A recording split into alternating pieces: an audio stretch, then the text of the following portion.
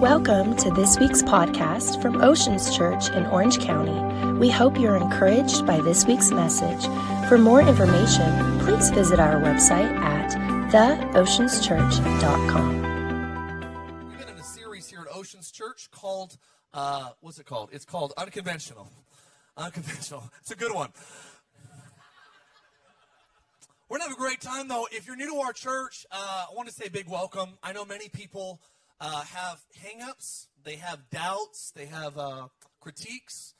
Many people I've even met have been wounded, even hurt by a church, by a Christian, by a pastor. And I don't know if you've been there before, but you had a family member that maybe believed in God that didn't represent him very well. And I just want to say a big, out of the gate, I am sorry that you had a bad experience on the behalf of God. But he's a good father. And how many of those, sometimes even good parents have weird kids?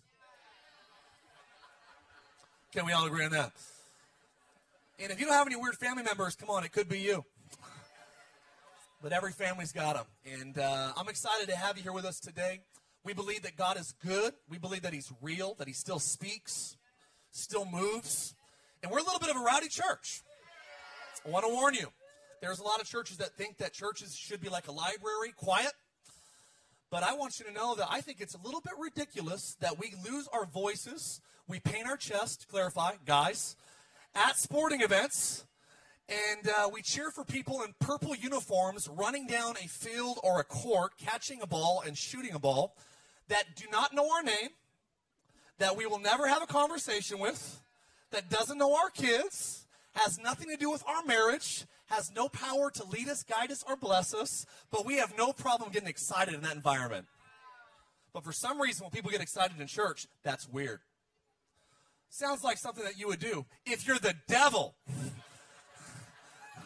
That's like the age-old lie in the wilderness. If a bear comes, you lay down and roll on the ground in the fetal position.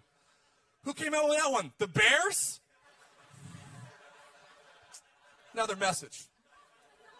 I'm going to jump in today. We've been in a series called Unconventional. We believe it's okay to laugh in church. Is that all right? And if you're into churches that you can sleep through, that are boring, and you think God's more happy that you're enduring church, you are dismissed. We're going to have a good time today. We believe the Bible is good news. I really haven't met anybody. Have you met anybody that's like, man, how did you come to faith? Well, someone was yelling at a sporting event that I was going to go to hell. And I was going to burn with brimstone. And I just decided this is the time to change. I want to remind you, if you've met someone like that the world actually comes to know God through his goodness. Be honest, I don't think people need to hear about how screwed up they are. Most of us are well aware. I want you to know that I believe that most people want God when they experience how good he is. That's what we're going to do today, the next 30 minutes. If you're new to our church, we're going to open up our Bibles. We are going to go to an unconventional portion of Scripture, Matthew chapter 1. It is the begots. There's going to be some excitement in here in a second. But we're going to go to an unconventional passage. I'm going to read 10 verses, actually 11 verses. I'm going to pray if you're new today. Like, what's going on? I'm going to pray real quick. Usually, actually, I'll be honest, every week I've preached the last 97 weeks. I always try to lift up the Lakers to some capacity. Because I'm a Christian, and we'll pray for the Lakers somewhere in there. But I want to be serious on this note, is that we'll have a good time. I'll tell some stories. If you laugh, we call them jokes. If you don't laugh, we call it a bad crowd. And we're going to have fun today. But I do promise, I want to be up front that there is going to be a moment that we're going to tie everything that I talk about to these verses. And I do believe that God always co-signs on his word when people preach it boldly. And people will be healed and touched. Some of you are going to start getting emotional, like, why am I crying? This is like good vibes. That's the presence of God.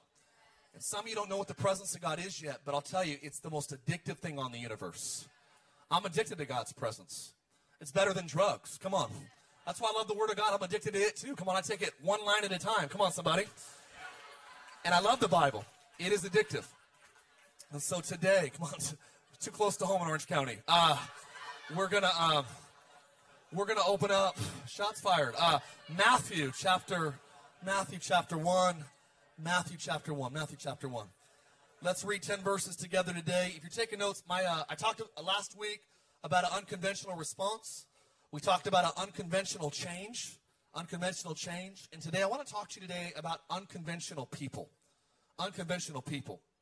I don't know about you, but if you've ever read the Bible, it's a little bit funny about the people that God would use to do what he wants to get done in the world. It's not really the way most of us would pick our teams on the blacktop at recess. If we're being honest, can we all agree that God probably wouldn't select the same way that we would? And that's what we kind of find throughout the Bible. And so today, if you want to watch, take notes or pay attention, Harvard did a study that if you take notes, you'll marry someone better looking. I don't know if it's true. That's a lie. That's the only lie of the day. Is that all right? But I do believe that God is going to speak today. So if you get your Bible, Matthew chapter 1, let's begin reading again. This is a unconventional, you probably never will hear another message out of Matthew chapter 1, out of the first 17 verses again in your life. But today is going to be good. If you believe it, say amen. Please, I love it. I love a good amen every once in a while. You can help me preach. You can say, go ahead. You can say, preach. It helps me preach faster, and the temperature stays cooler. All right, Matthew chapter 1 says, this is the book of genealogy of Jesus Christ. Who are we talking about? This is the family tree. This is the original Ancestry.com of Jesus Christ, the son of Abraham. Abraham, here's where it gets a little bit, some would say painful. I call it interesting.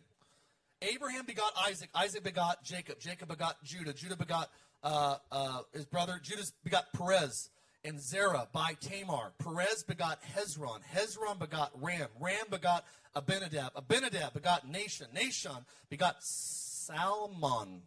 Close to salmon, but not quite. Salmon begot Boaz by Rahab. Boaz begot Obed by Ruth. Obed begot Jesse. Jesse was the daddy of David the king. David the king begot Solomon by her, who had been the wife of Uriah. Here's Matthew, a good Jew, who was too embarrassed to actually even write the name of Bathsheba. He's like, this story is way too scandalous to be attached to the Messiah. So he says, it's actually the wife of Uriah. Solomon begot Rehoboam. Rehoboam begot Abijah. Abijah begot Asa. Asa begot Jehoshaphat. Jehoshaphat begot Joram. Joram begot Uzziah. Uzziah begot Jotham. You guys having fun yet? Jotham begot Ahaz. Ahaz begot Hezekiah. Hezekiah begot Manasseh. Manasseh begot Ammon. Ammon begot Josiah, and Josiah begot Jeconiah, and Jeconiah brothers. And it says this, about that time they were carried away to Babylon. And that was my best attempt to butcher as many names in the Bible as I could. But I want to talk to you today a little bit about the people that God is interested in. Is that all right? Very unusual passage, and I'll explain. But let's pray together. We're going to have a good time if you believe it. Say amen. God, I thank you for today. I'm grateful for what you're doing in Orange County. I believe, Lord, if there's anywhere in the world that could get excited about what the power of what happens here, having the ability to change the rest of the country, it's here. We thank you that throughout history you use this state, this part of the state, to be a catalyst to reviving our lands, our nations, and the nations of the world. We believe if you've done it in days past that you can do it today. We believe that you can do it now. So, Lord, today, would you speak to us? Would you lead us? Would you guide us? Would you keep it cool in this tent? And I pray, Father, that we have an amazing time together. Do what only you can do. We love you so much. Bless the Lakers. In Jesus' name. Come on, someone say amen. Amen. Amen. I noticed this, that every family has a different definition of medical emergency. Have you noticed this? Every family has a different criteria of what a medical emergency is. Now, I grew up, my mama had 3 boys, so we destroyed everything that she owned. I have 2 older brothers, John and Lucifer. It's not his name is Satan. But my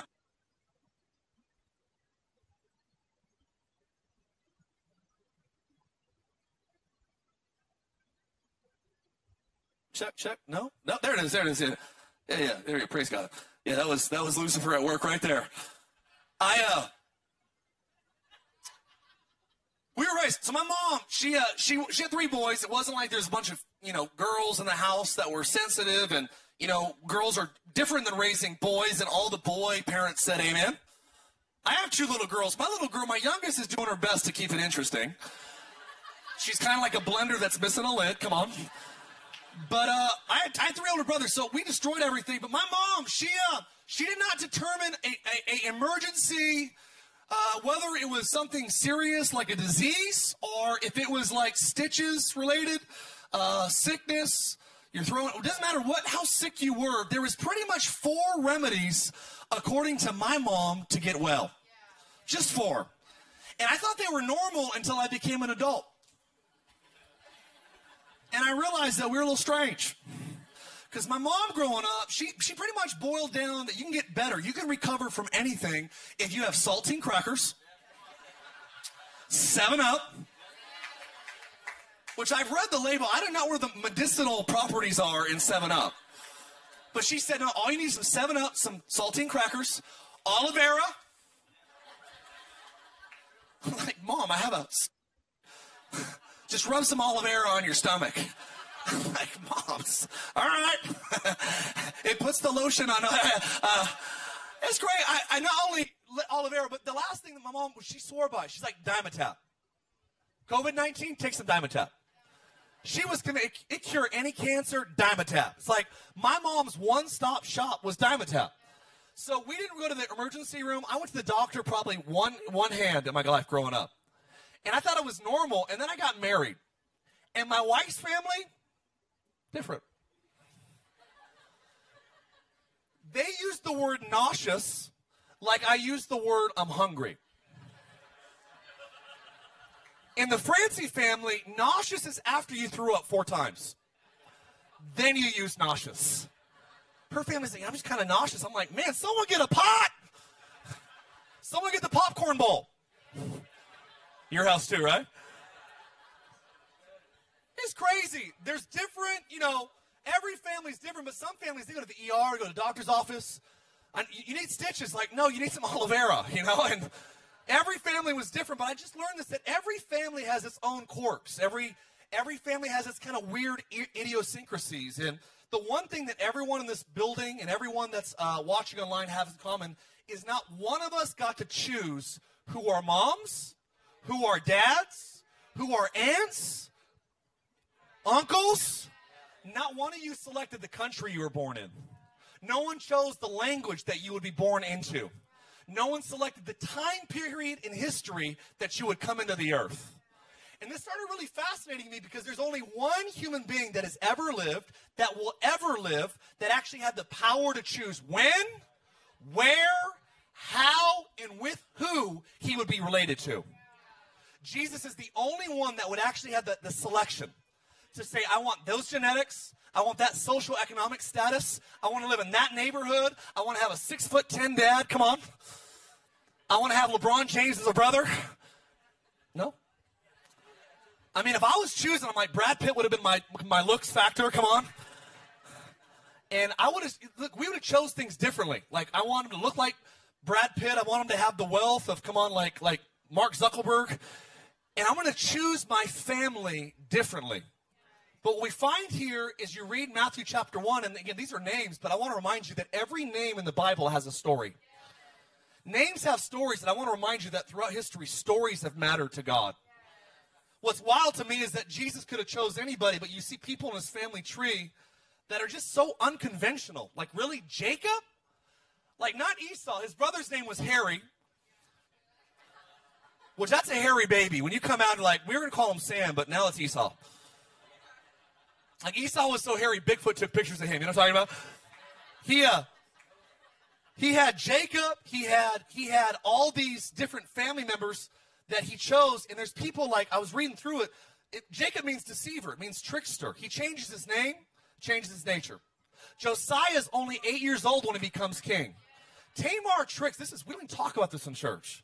She tricked her father-in-law after her husband died into dressing like a prostitute and getting pregnant by her father. Judah is like one of the worst out of the 12 sons of Israel. And we note this, that Jesus could have chose to come through Joseph's family tree, could have chose to come through Reuben's family tree or Benjamin's family tree, but he chooses crooked Judah? What in the world? God, you could have chose anybody, but you put people like Rahab. Rahab is a woman of the night. She wasn't even Jewish. And she somehow smuggles her way into the lineage of the greatest family tree ever documented. How in the world? Bathsheba's not even mentioned by name. It's the story of David falling in love with a girl named Bathsheba while she's taking a bath. It's scandalous. He murders one of his greatest soldiers to actually get access to his wife after she was pregnant. You read about Solomon. Solomon had 700 wives and 300 concubines. He's a polygamist. It's like, I thought he was the wisest person in the world. But he had 700 wives. I'm like, this guy, what do you...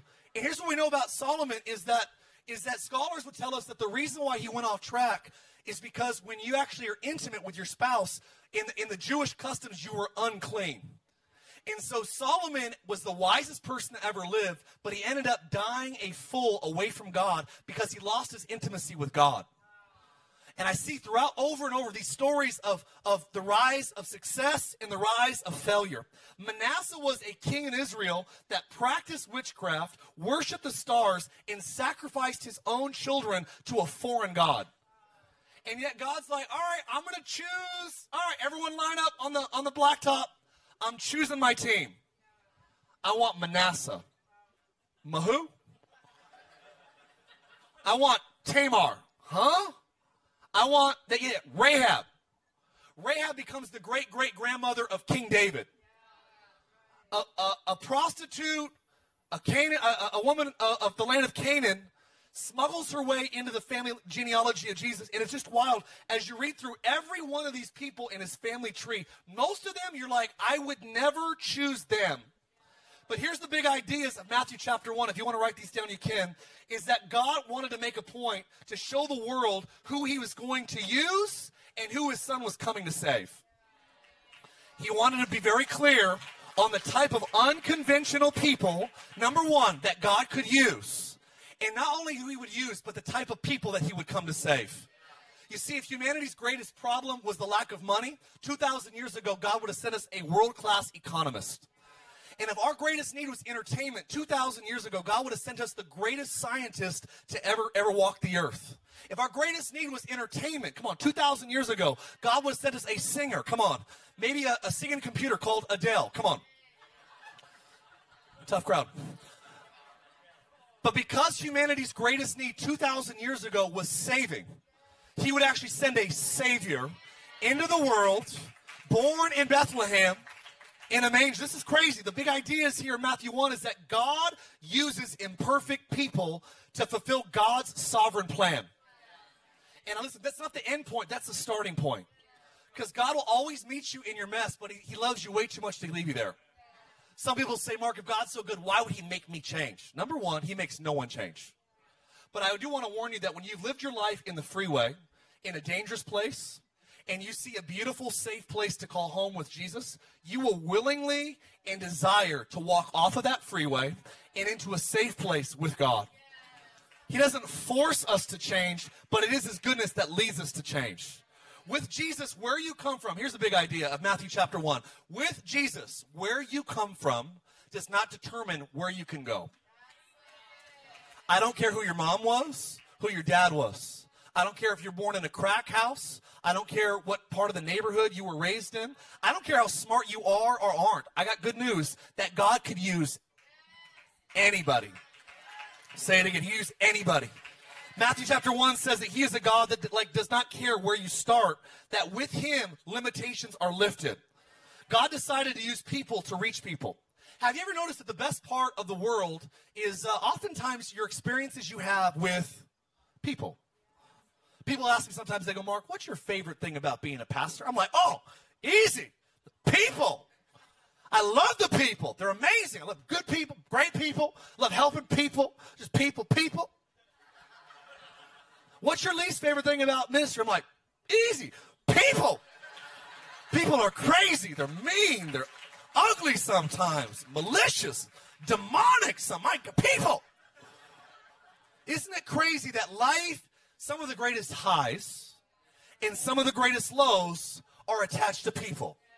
I want to remind you there is only one natural resource that God cares about on this planet, and it's called people. God is not coming back for a Swiss bank account.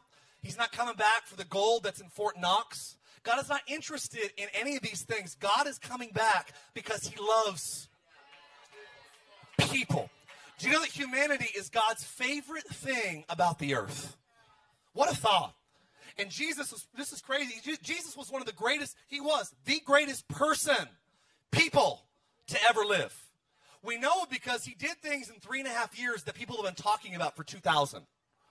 I don't know anybody else that had a little public run, a couple cameos for 3.5 years, that has caused the world to gaze at for 2,000 years after the fact.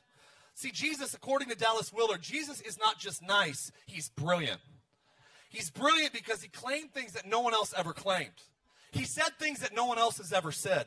Can you imagine meeting someone like Jesus that claimed to be able to forgive sins? Matthew chapter 9, verse 47, he says, I am the God that can forgive. What's easier to say? Rise up and walk? But that you might know that the Son of Man has power on earth to forgive sins. What's easier to say? Your sins are forgiven, or to say, rise up and walk? He is the only. Can you imagine meeting a mechanic at the auto body shop? That as you're talking to him, you're like, yeah, having a tough day. And he's like, oh, that's easy. All you got to do is ask for forgiveness in my name. All right, Buzz. I'm not sure that's going to fly. Jesus, I don't know if you ever realized, some people say, Mark, he's just a good moral teacher. He's like a good world religious figure. Like he's just a good, prophet. And some of the world believes that, but I want you to know that Jesus is not just a prophet or a good teacher. And I'll prove it to you because, listen, he is out of his mind if he claims that he could forgive sins. Only God can do that. He claimed to be greater than Abraham, Solomon, Jonah, and Jacob. He commanded people to pray in his name. Can you imagine meeting someone and say, oh, you need to talk to God? Just use my name. Try it out. Go ahead. Next time you're in need, come on, just go ahead. Throw it. Say Mark. Come on. Just throw it in the middle of the prayer time. Just say, all right, I really need a job. Come on. Mark told me. Do you realize that he is crazy if he's not God? Because no one else would say, use my name. John 14:13-14. Use my name when you pray. He said that his words were going to outlive heaven and earth. All right, Buzz the mechanic, if you say that to me, I am going to think you are out of your mind. Hey, guys, I'm going to die, but listen, my words live longer than everything. Heaven and earth will pass away, but my words will not. This is wild. He said in Matthew 28 that all authority in heaven and on earth has been given to him. Can you imagine someone saying, hey, look, I know there's people in the White House and there's prime ministers and there's different dignitaries, but I want you to know that all authority, not only in this world, in America, in California, but in heaven, it's been entrusted to me. Jesus made some statements that, quite frankly, if he's not God, no one else could say or do. But I want to remind you that what he said is validated only by what he did. Listen, if he does not come out of the grave on the third day, his words have no weight. But what validates the story of the Good Samaritan, and what validates the stories of the New Testament, and what validates the fact that he could heal, and he could raise, and he could move, and he could speak, is not only what he said, it was the fact that when he said, I'm going to die, I'm going to be in the ground for 3 days, but on the third day I'm coming back. And the fact that he followed through with what he said he would do, his words were validated by his actions of his life. And throughout history, God, since that point, has used humanity in unconventional ways to bring about his cause in the planet. You see, God chose people that no one else would choose, but there was 4 criteria that God looked for in using people that would bring revival, awakening, and bring ultimately his purpose into the earth. Can I share them with you today? The first thing that we see about God's people that he uses, unconventional people, number one, they are people that know how to believe. Now, it's going to get quiet in the Presbyterian church for a second. That's all right. But I want you to know that God is not looking for thinkers alone. He's looking for believers. Many people miss heaven by about 16 inches, the distance between their head and their heart. Because, listen, Christianity will visit your brain, but it lives in your heart. Many people don't realize that God, it says this in Romans chapter 10, it says that it's very clear, 10:9, it says to believe in your, and confess with your, do you know that 50% of following Jesus is connected to what you believe? One scholar said the two most important things about you is what you believe to be true about God. And the second is what you believe to be true about yourself. Because everything else in this world is connected to those two ideas. If you believe that God doesn't care, you won't talk to him. If you believe that God is not there, you won't acknowledge him. If you believe that God is in a bad mood, are you following me today? There is something about knowing, believing. All right, what do I believe about God? And I love this. Hebrews 11 says that he who comes to God must believe that God exists and that he is a rewarder of those that diligently seek him. Some of you are like, Mark, I've read the Bible. It's not real. Listen, the Bible is activated like your television when there's electricity. The electricity of the Bible is faith. The electricity of prayer is faith. Smith Wigglesworth said, you will never pray the prayer of faith by looking at the difficulty. You will only pray solutions when you realize the sovereignty of God's power. And many people, they look at the impossibilities of life and they do not believe. Have you noticed that people call us believers? You know what? One of the greatest oxymorons in North America is unbelieving Christians. Can I ask you a question? What are you believing for? I'm believing to go to heaven one day. I want you to know Jesus died on the cross to give you more to believe for. He didn't just want to just get you to heaven. Because if heaven was the only goal of Christianity, when you got saved, we could just take you out back and just end your life. Because if the goal of Christianity was just heaven, the moment you prayed, go. The fact that you're sucking oxygen is the fact that God has more of a plan for you than just going there. It's actually bringing some of that down here. He died to believe. What do you believe? Let me ask, what do you believe? I actually believe the size of your ask. A-S-K. Come on, follow me. The size of your request. Let's keep it entertaining. The size of your ask. It actually reveals the magnitude of how big God is in your eyes. Some of you only believe that God can get you to heaven. Some of you only believe that God can maybe heal your little headache. Some of you believe, well, maybe God can do something with my job. Maybe God could give me a job. Maybe God could give me a friend. Maybe God could bring me a spouse. Maybe.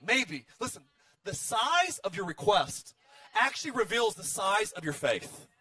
Some people have faith, well, man, yeah, maybe God could heal a headache. Who says God could heal a headache? But it's funny because you go, all right, who has stage 4 cancer? Let's pray for him right now. Who believes that God can heal cancer? This is one of those crazy churches. I want to go to the tent, but I know it's one of those crazy faith churches. Can I ask you, would you rather go to a church that believes? I don't need to believe. Well, all right, that's fine. But when you get diagnosed with something, when it matters to you personally, let's make it personal. You might not believe in miracles until your kid gets sick. And then you start wondering, all right, if there is a God that heals, let's explore it. But why is it only important when it touches you directly? I would suggest there's people in this tent today that need a touch from God. And I want to remind the world, because you think with your human brain, listen, God is different than you and I. God does not lift it's not like he lifts this Bible and he's like, oh yeah, that's easy. Easy. That's light. But he tries to lift this stage, he's like, oh, no, come on guys. Settle down those requests. I move Bibles, I don't move stages. I can pick up pebbles, but I don't touch boulders. Jesus said, speak to the what? Mountains are tough to move sometimes. But I love the fact that God would actually set it up and say, you know what? In your eyes, some things are harder than some things are easier. Write this down. With God, there's no hard and easy. There's belief. Are you saying that everyone gets healed? No, I'm not saying that, because that's not true. But I am saying that people do get healed. Well, what if they don't get healed? I would rather go out on a limb and live a life of faith, believing. And maybe only 1 out of 100 people that I pray for get healed. I would say that the one person that does, and the rate's higher than that, by the way, actually is worth it to believe the other 99 times. Maybe just me. It's all right. We believe in Jesus. We believe that he's alive. Unconventional people not only believe that he's alive, that he's real, that he's good. Your requests to God reveal how good you think he is. You think he's just interested in getting you to heaven, or do you think he's interested in getting you into a house? You think God's good enough to get you into a good marriage? You think God's interested in having a good marriage, having healthy children. Some of you think that you're better than God is. Like you want good things for your kids, but God could never want that for his. God is good. Can I get an amen? He's powerful. He's loving. He's available. He's willing. We read story after story. The Bible was not written to tell you what he has done. It was written to give us faith to believe what he will do. He's willing. He's got a purpose. He's got an eternal plan. He's got a word that still works. He's got promises that can still be leaned on. He is a God that uses people that believe. And I want to challenge you today, because I think many times, I'll be honest, even as a pastor, we start living beneath what he wants us to believe for.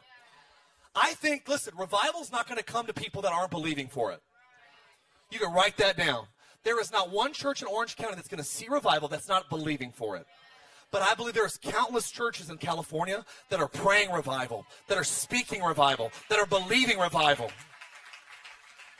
We don't need revival. Listen, when you're more excited about the movie theater than you are about Jesus, when you're more passionate about Netflix than you are your Bible, I'm coming.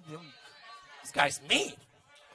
I'm about entertainment, but when you love being entertained more than you love entertaining the presence of God, we need revival. When we have the news determining what morally is right and morally wrong, we need revival. When we're looking to politicians to solve problems in the world that only God can fix, we need revival. We don't vote in morality. We don't vote in listen, we will vote, but God is the one that awakens the human heart. The heart of humanity's problem is the problem of the human heart. You can't lobby that. You can't vote that in or out. Listen, racism is a sin issue. God changes the human heart. Greed is a sin issue.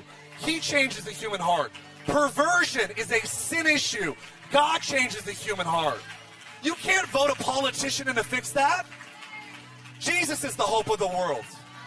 We are putting hope in temporary kings. He is the one that changes things.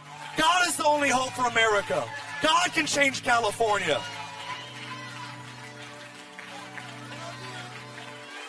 Believe. Believe. Believe.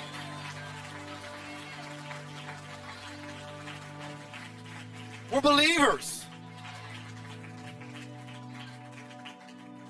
Be seated. I get it. It's easy to be discouraged. It's easy to try to believe and have it not work out. It's easy when it doesn't happen the first time you pray to get discouraged. But I want to remind you this morning, church, that God, listen, throughout history has responded to human beings that have believed. I feel it so strong today. Some of you are like, Mark, I can't believe I can't see God. I get it. It's hard to believe in something that you can't physically see. You know, it reminds me of this story about two babies having a philosophical conversation inside of their mother's womb. They actually were talking to each other in the womb. And the first baby said to the other baby, he said, "Do you believe in life after delivery?" The other baby said, "Of course. There has to be something after delivery. Maybe we're here to prepare ourselves for what's to come." "Nonsense," says the other baby. "There's no life after delivery. What would it even be like?" And baby number one says, "Well, I bet it would be more light than in here. Maybe we'll walk with our legs. Maybe we'll eat with our mouths. Maybe we'll have other senses that we can't even understand yet." "That's absurd," says the skeptical baby. "Walking with your feet is impossible. Eating with your mouth, ridiculous. That's what the umbilical cord supplies. That's all we need. But that cord is short, so life after delivery is logically excluded." But baby number one insisted. He said, "I think there's got to be something. Maybe it's just different than here. Maybe we wouldn't need that umbilical cord in the next life." "Nonsense," says the skeptical baby. "If that was true, how come no one's ever come back from there?"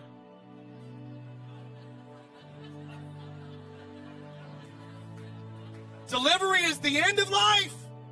After delivery, there's nothing but darkness, silence, and oblivion. It takes us nowhere. "I don't know," says the other, "but at any rate, I'm certain that at least we'll meet Mother, and she'll take care of us."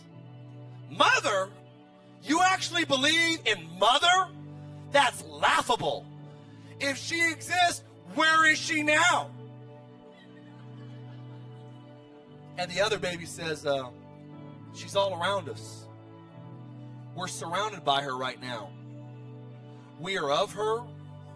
It is in her that we live. Without her, this world would not and could not exist.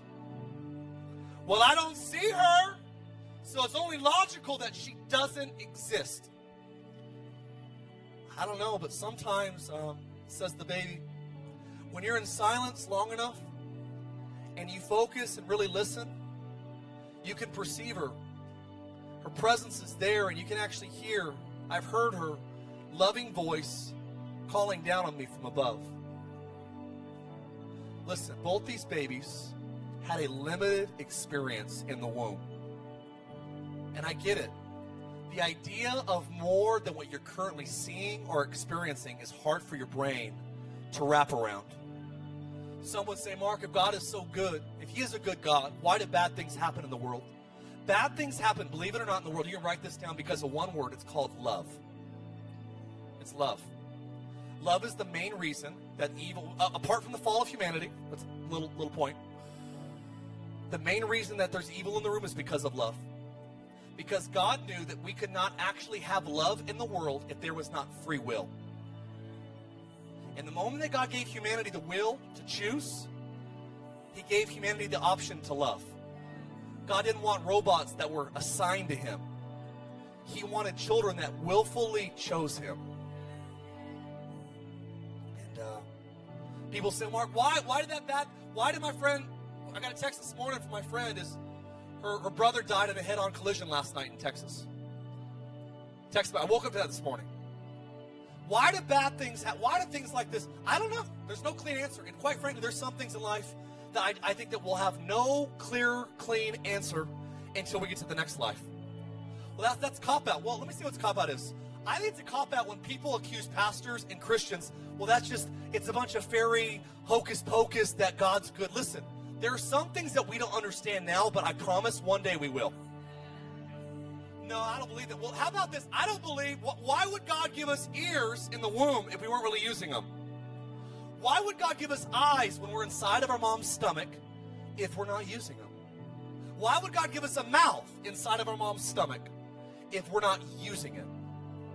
I believe, listen, some of the things that God gives us in this life are actually for the next life. Some of you are wanting temporary answers for eternal issues. And if you'll just trust God and say, God, that hurts, it stings. This is hard, this is difficult. Be my strength. You watch how you open your eyes in the next life and see the God that says, hey, look, I was calling this person home. This is their time to be with me. Eternity is our home. I wrote this down this week. Can I ask you a question? Sorry, a little bit sentimental today. Can I ask you a question, though? You ever been with loved ones? You ever been with your favorite people in your favorite place, and you just didn't want it to end? Who's ever felt that before? You're like, I just don't want this to stop. You know what's interesting? You know why we all feel that sometimes? Because God has hardwired us for heaven. People say, Mark, I don't want this to end. I don't want my vacation to end. I don't want my family reunion to end. I don't want this to stop. I wrote this down this week. Imagine this, friends, that you're in the best shape of your entire life. Someone say, praise the Lord. We know there's no calories in heaven because before the fall of humanity, Adam and Eve were naked and they were unashamed.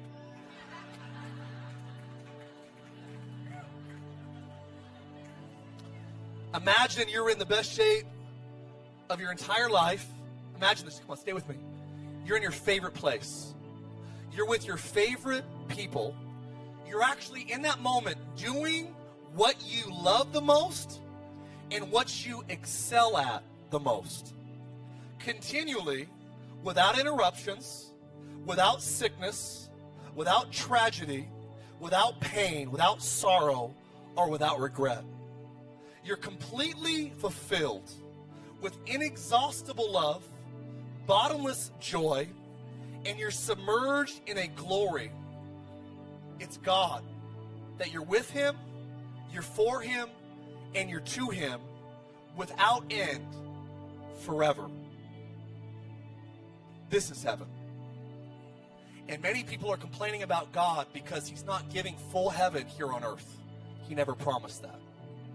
But just because we can't have all of it yet here, we can still have some of it. But make no mistake about it, there will be a day that we close our eyes in this life and we will open them up. And you'll say, Mark, you're right. I am more fulfilled. I'm more overwhelmed. Heaven's real. Heaven is our home. You stand to your feet.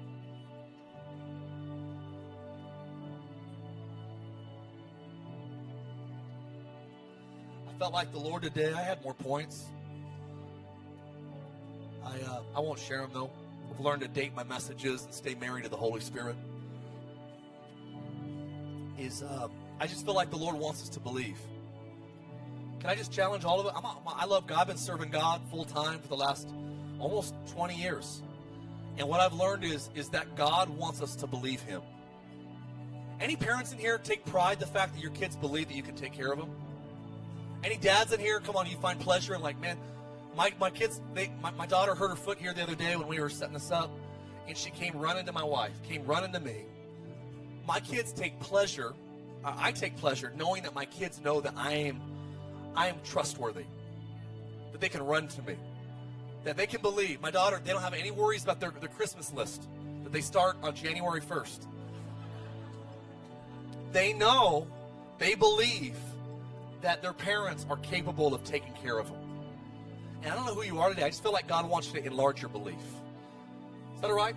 Who does God use? He uses people that believe. You saying that faith, just all about faith. Is this one of those faith churches? Yep. What's our antithesis? I'm going to go to that Ocean. They're like one of those non-faith churches. They don't believe for anything there. I love it. It's really safe. We believe for miracles. We believe that God can move. I want to remind you, one pastor got in big trouble because he wrote a book. And it was a powerful book that shook a lot of religious people. And he said, look, if God, Jesus, came to the earth and did miracles, signs and wonders, and changed the world because he was God alone, just because he was God, that would be cool to read about, but it wouldn't really affect us. But if Jesus came to the world, and not only did he come to fulfill our righteousness, but he came to leave us an example. And if he came to the earth and he did miracles, signs, and wonders, not as God, but as a man in right relationship with the Father, full of the Holy Spirit. If he did what he did because he was a man, full of the Holy Spirit, he was fully God, but yes, he was fully man. And if he actually was able to ask the Father, through the power of the Holy Spirit, to heal the sick. And again, I'm of the conviction that he did do this, because that's why he would never say to us, greater things will you do, because I go to the Father. He would have said, not even close things that I've done will you do, because I leave. Here's your paddle, survive. He didn't say that. He's coming back for a church with signs and wonders. No, he's not. No, he's not. Those are false prophets with false signs. Listen. If he warned about false prophets and false signs, it's only because there's going to be real prophets with real signs. Listen, if there were false ones, that you would just say, hey, beware of signs and prophets if they were all bad. He had to clarify false prophets, false signs, which leads us to believe that in the end, Jesus come back for a church that hears him and is full of his power. If you want to believe at a higher level, I'm done. Would you lift your hands to heaven? I feel revival stirring. Thanks for listening to our podcast. Have a great week.